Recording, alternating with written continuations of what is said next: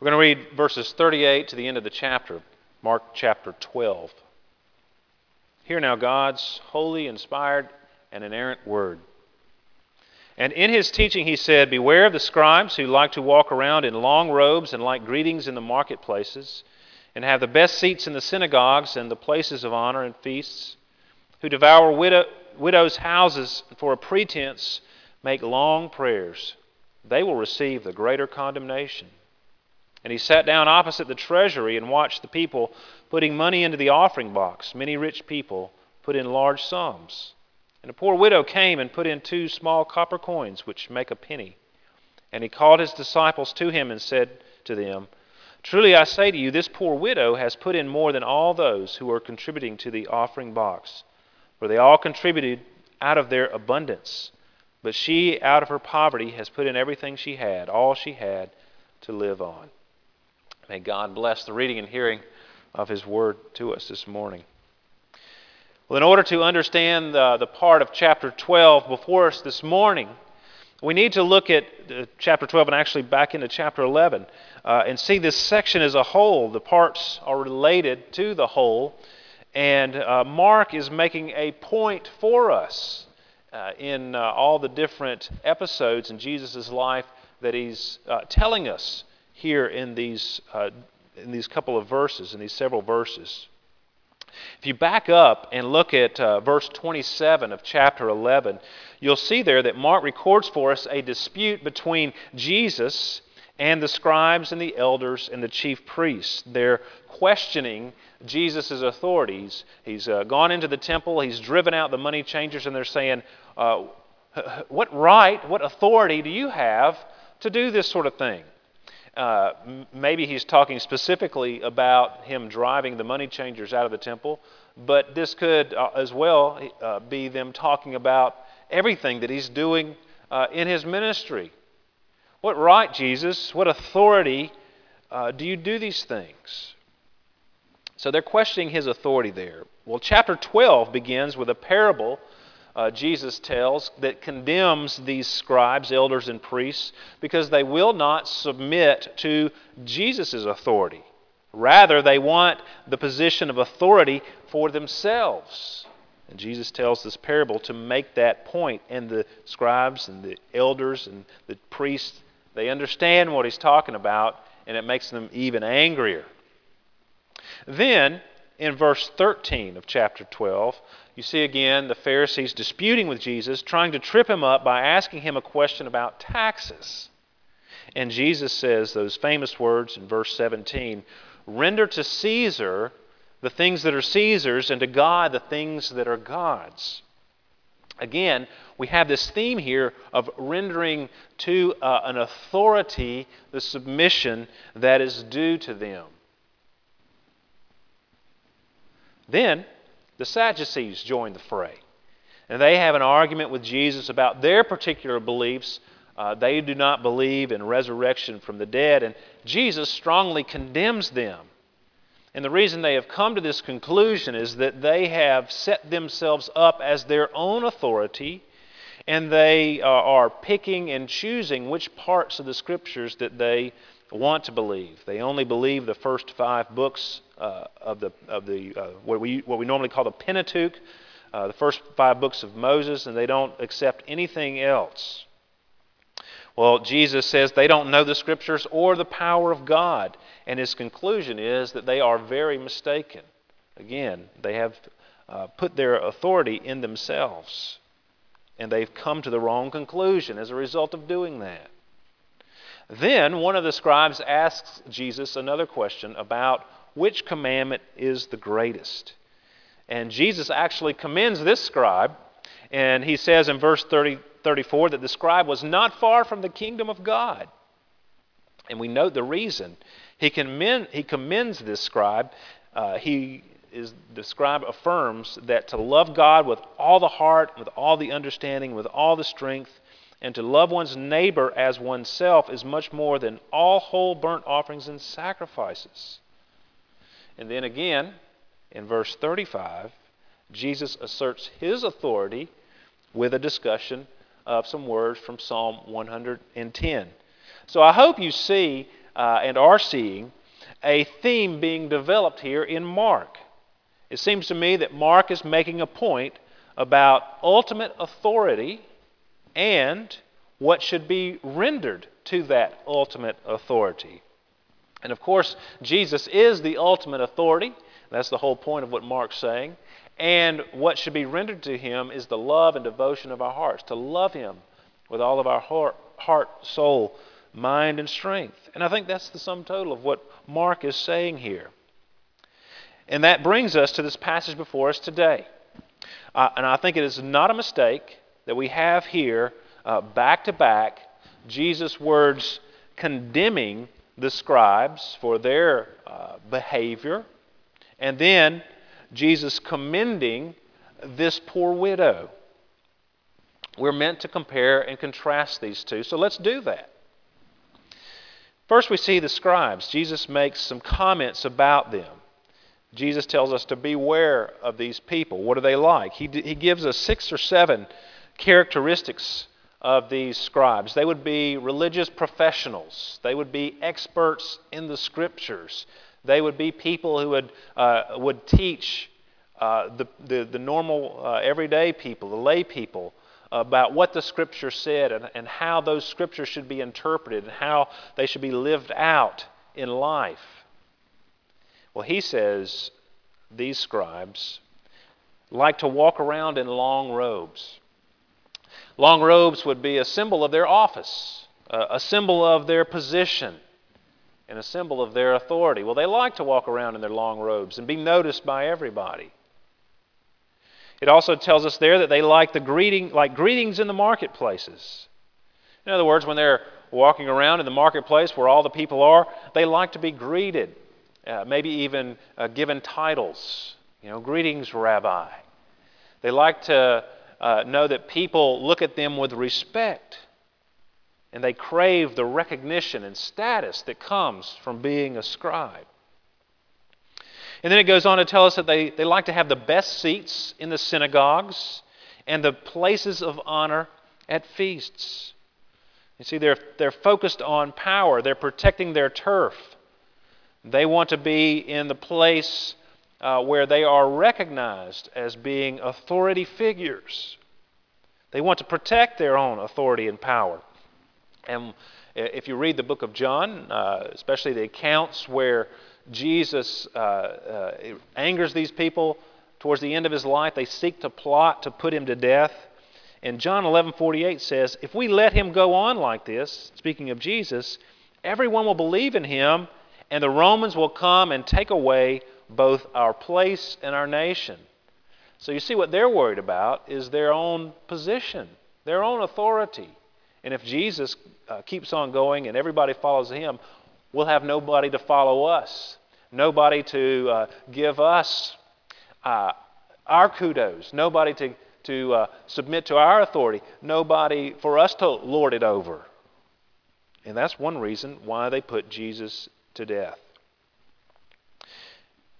Then he says they like to devour widows' houses. And the word here, devour, is rob. They like to take over widows' houses by dishonest means. Now, widows in those days, and we'll see this in a moment again, there was no Social Security. There was no unemployment check that came to you for being a widow. You had to have lots of children take care of you. That was your retirement plan. That is why it's so important in that culture to have children. You see it with some of the people who were barren, like Sarah in the Old Testament, Hannah in the Old Testament.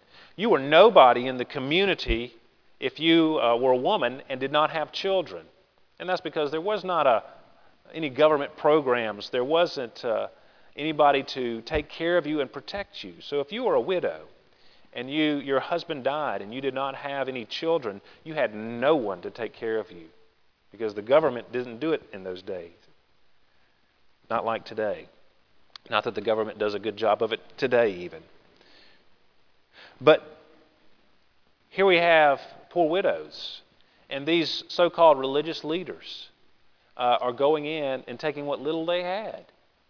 They had lost what it means to love their neighbor. They're not concerned about the poor and the needy. They devour them. And all because they're self-centered and in it for themselves. And then he says that for a pretense, they make long prayers. And the word there, pretense, means to pretend, to be engaged in a particular activity. They look like they're praying. They make these long prayers and long presentation, and they think everybody is blown away by how they do it. And maybe people are blown away by how well they pray in public. But Jesus says it's just a pretense. It's not real prayer. They're just doing it for show. And then Jesus ends by saying they will receive the greater condemnation. Well, I want you to notice one thing, and that's because Jesus only tells us one thing to do in reference to these types of individuals. It says there that we are to beware of them.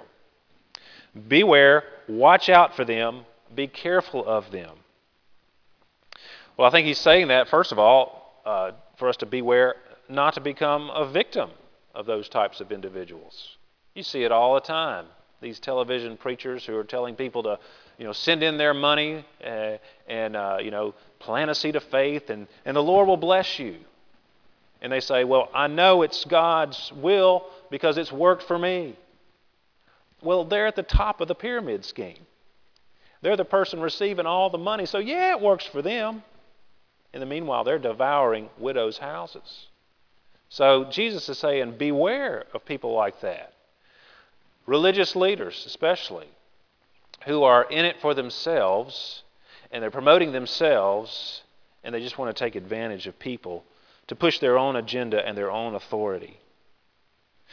But I think also he's not only telling us to beware of them so that we won't be victimized, but he's also saying beware that we not become like one of these people.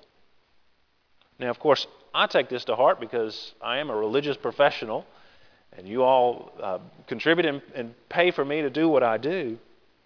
So I take these words to heart. But also, any one of us can behave like these scribes were behaving. We can be pushing our own agenda and our own authority.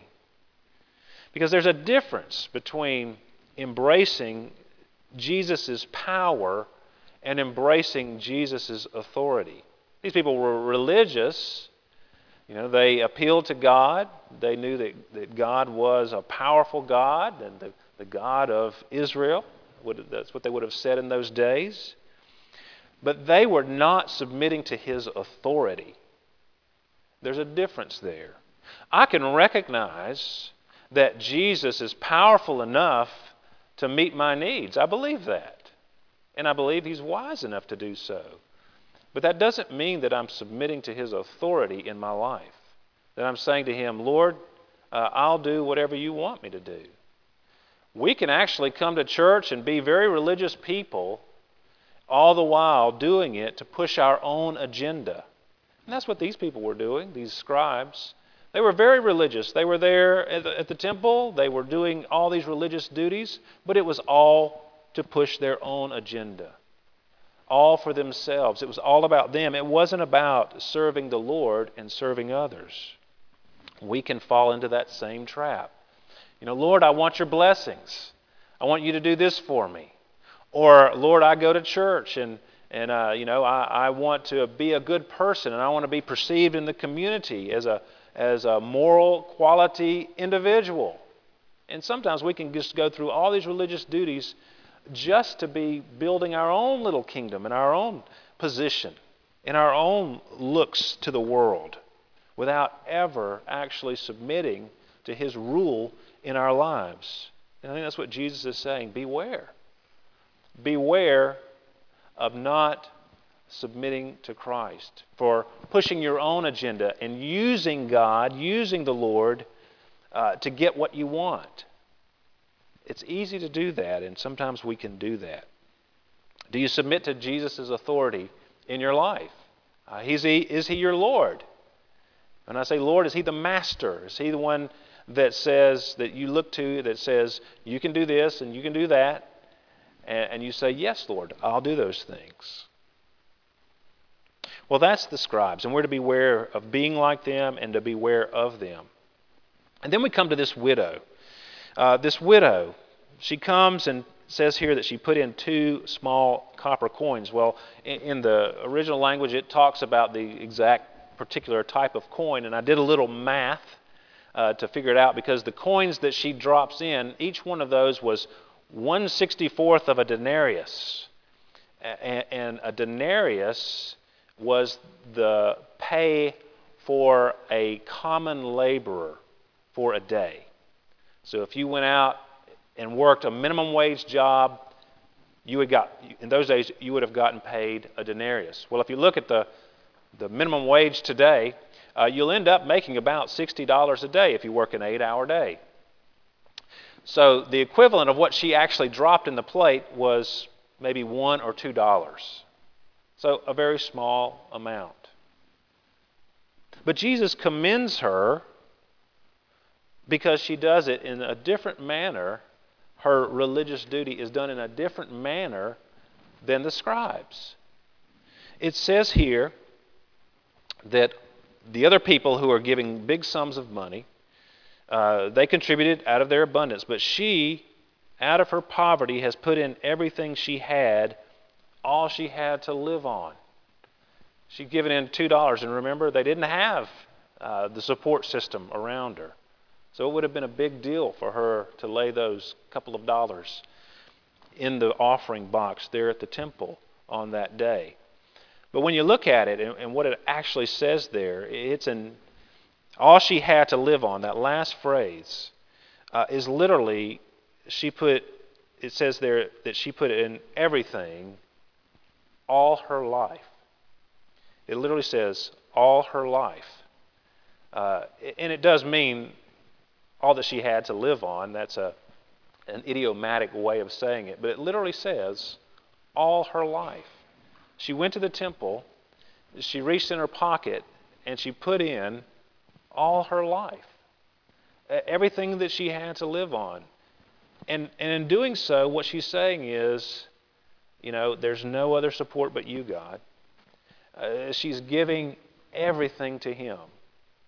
Because when she goes, what is she going to live on? Who's going to take care of her? She has nothing, only the Lord. She is giving her entire life, essentially, to the Lord. What a contrast with the scribes, who were just using God to further their own agenda, their own authority, their own position.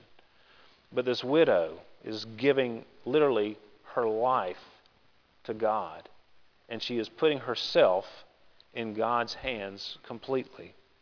And that's what Jesus commends. He calls the disciples over. He told us to beware of the scribes, but He says in verse 43, and He called His disciples to Him, and then He said, look at this widow. He's been teaching them all along. They've been slow to learn. They've been like the scribes themselves. Remember, James and John come to Jesus and, Lord, when you come into your kingdom, we want to sit on your right hand and on your left. What are they doing? They're promoting their own agenda. They've been following Jesus because they think, hey, He's the Messiah. He's the one who's going to come into power, and we're going to be along for the ride. But He's trying to teach them and say, look at this widow. She has given her life. The disciples are going to get it. It's not going to be just right now, and it's not going to be in a couple of days. But after Jesus rises from the dead, they're going to be transformed. These fishermen, tax collector, motley crew of guys are going to turn the world upside down because they're going to understand and embrace what the widow did. They're going to give their lives, even unto death, for the cause of Christ and for the love of Him and the love of others as well. That's what we're called to be. And the Lord is giving us the scripture today to highlight that for us, to show us that. As we come to the Lord's table today, we might ask ourselves, now, how in the world can I give myself completely like this widow? I mean, she went home you would expect, not knowing where her next meal was going to come from. She completely committed. How can you do that? Is that even a wise thing to do? Well, you can only do that as you recognize that what Jesus is asking you to do and giving your life to Him, He's already done that for you. We love because He first loved us. We sacrifice for others because He first sacrificed for others.